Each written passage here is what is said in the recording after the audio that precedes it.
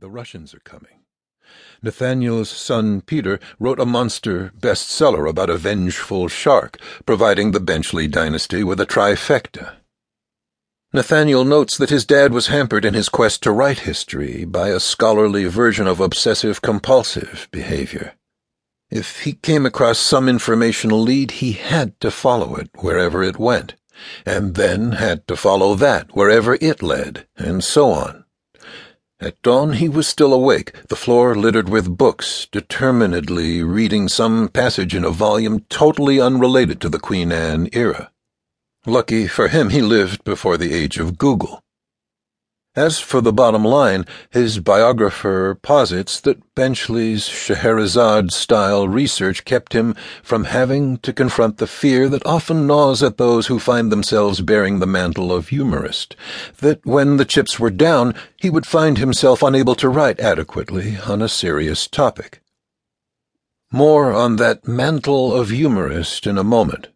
Meanwhile, my own theory is that most humorists, to use that awful word, find their way to Thalia's workshop after discovering themselves incompetent in other more practical professions: cosmetic surgery, personal injury law, gun industry lobbying, etc. Benchley's career as a student at Harvard inclines me to this insight.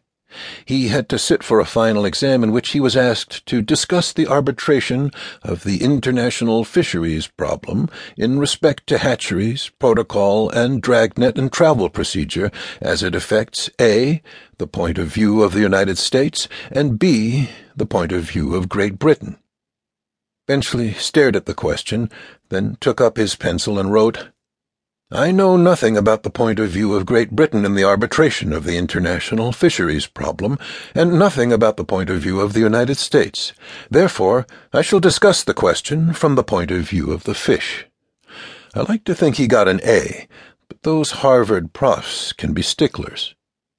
As to mantle of humorist, mantle seems, an awfully grand term.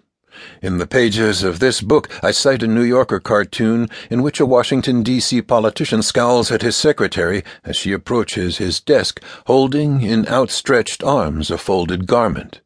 "No, Miss Clark, I asked you to bring in the mantle of greatness, not the cloak of secrecy." That's more like it. I doubt Robert Benchley ever thought he was wearing a mantle over his shoulders. He'd have more likely called it a negligee.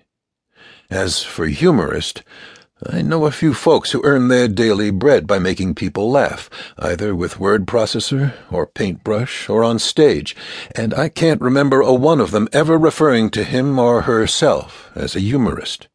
Why would you? It's only asking for it. "You're a humorist? Yeah? Say something humorous."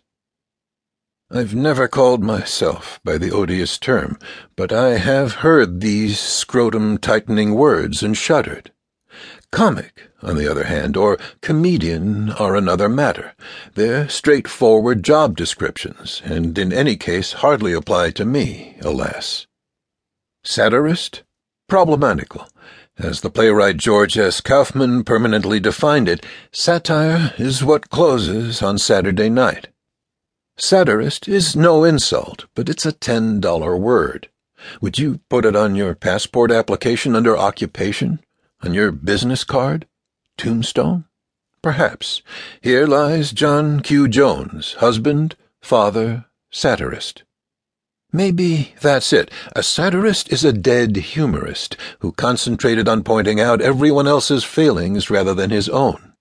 The old Siwa indignatio, Latin for fierce indignation. It's on the gravestone of the greatest satirist of them all, Jonathan Swift. It should be pointed out, I suppose, that he made his living as a preacher. One time before I gave a talk to a sizable audience in the Midwest, the gracious and well-meaning host introduced me as a satirist. He repeated the word several times, which surely had some folks wondering why on earth the lecture committee had invited a sex fiend to address them at 11 o'clock in the morning in the Civic Center.